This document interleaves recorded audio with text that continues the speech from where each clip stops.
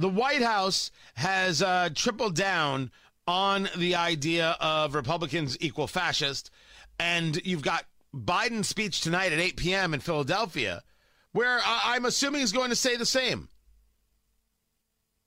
You know, we have to fight for our democracy. We're not a democracy. We're a republic. We're a republic. You don't know what we are. We are a republic. It's a fundamentally different thing. We don't want to be a democracy. Mob rule, bad for the minority. Mob rule is terrible for the minority. And the minority can be a different thing at all times. People disagree with you because they're fascists. It's madness. People say something dumb, so they're fascist. Well, dear Lord, then Biden's the biggest fascist of them all.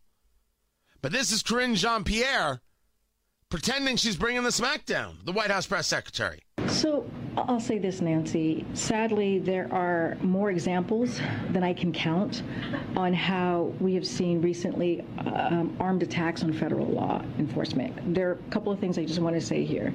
You have Representative Paul Gosar has posted videos depicting him attacking the president and members of Congress. You have Representative Marjorie Taylor Greene has publicly expressed support for shooting prominent Democratic elected officials and suggesting physically assaulting transgender school officials. You have Representative Madison Cawthorn has said falsely, if our election systems continue to be rigged and continue to be stolen, then it's going to lead to one place, and that's bloodshed. And just last week, you had Governor Ron DeSantis suggested that Dr. Fauci should be physically assaulted. Can we just stop for a moment? The line from Ron DeSantis is that someone should chuck that little elf across the Potomac. And I believe I said at the time, bad line. Bad line. Does anybody believe that he was suggesting an assault on Dr. Fauci? The answer to the rational mind is no. But let's say you wanted to go down the line of, well, look, you made the suggestion. Joe Biden refers to Republicans as fascist, and the next day, a Republican headquarters is vandalized, and on the graffiti on the door says, "Eat blank fascists." If your argument is, we got to stop talking like this, that's a fine argument. If your argument is only one side is talking like this, you're out of your skull. Oh, and most importantly, none of the things discussed is fascism. You could call it ignorance, you could call it stupidity, you could call it ugly, you can call it demeaning, you can call it immoral, you can call it destroying the fabric of a nation, all those things.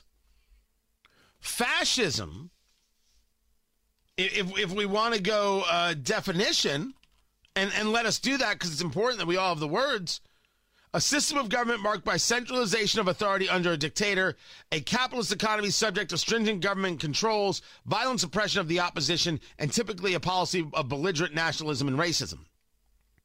Government and business working together.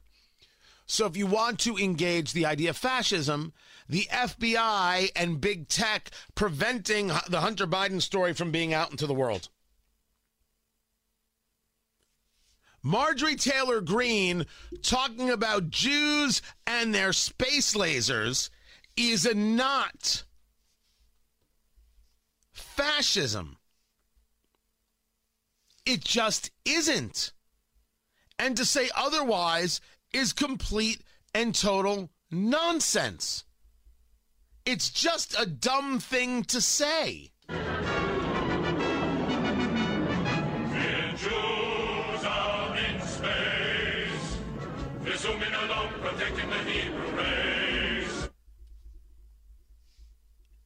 Fascism is a real thing. It is authoritarianism, but it isn't far right. It is a tool utilized by those who want to use it. But you want to keep going down this line. Man, look, is it fascist for me to say I don't think this ends well? Because there's no way for this to end well. if we keep taking people we disagree with and we just label them like this, as opposed to taking a look at policies and what they mean.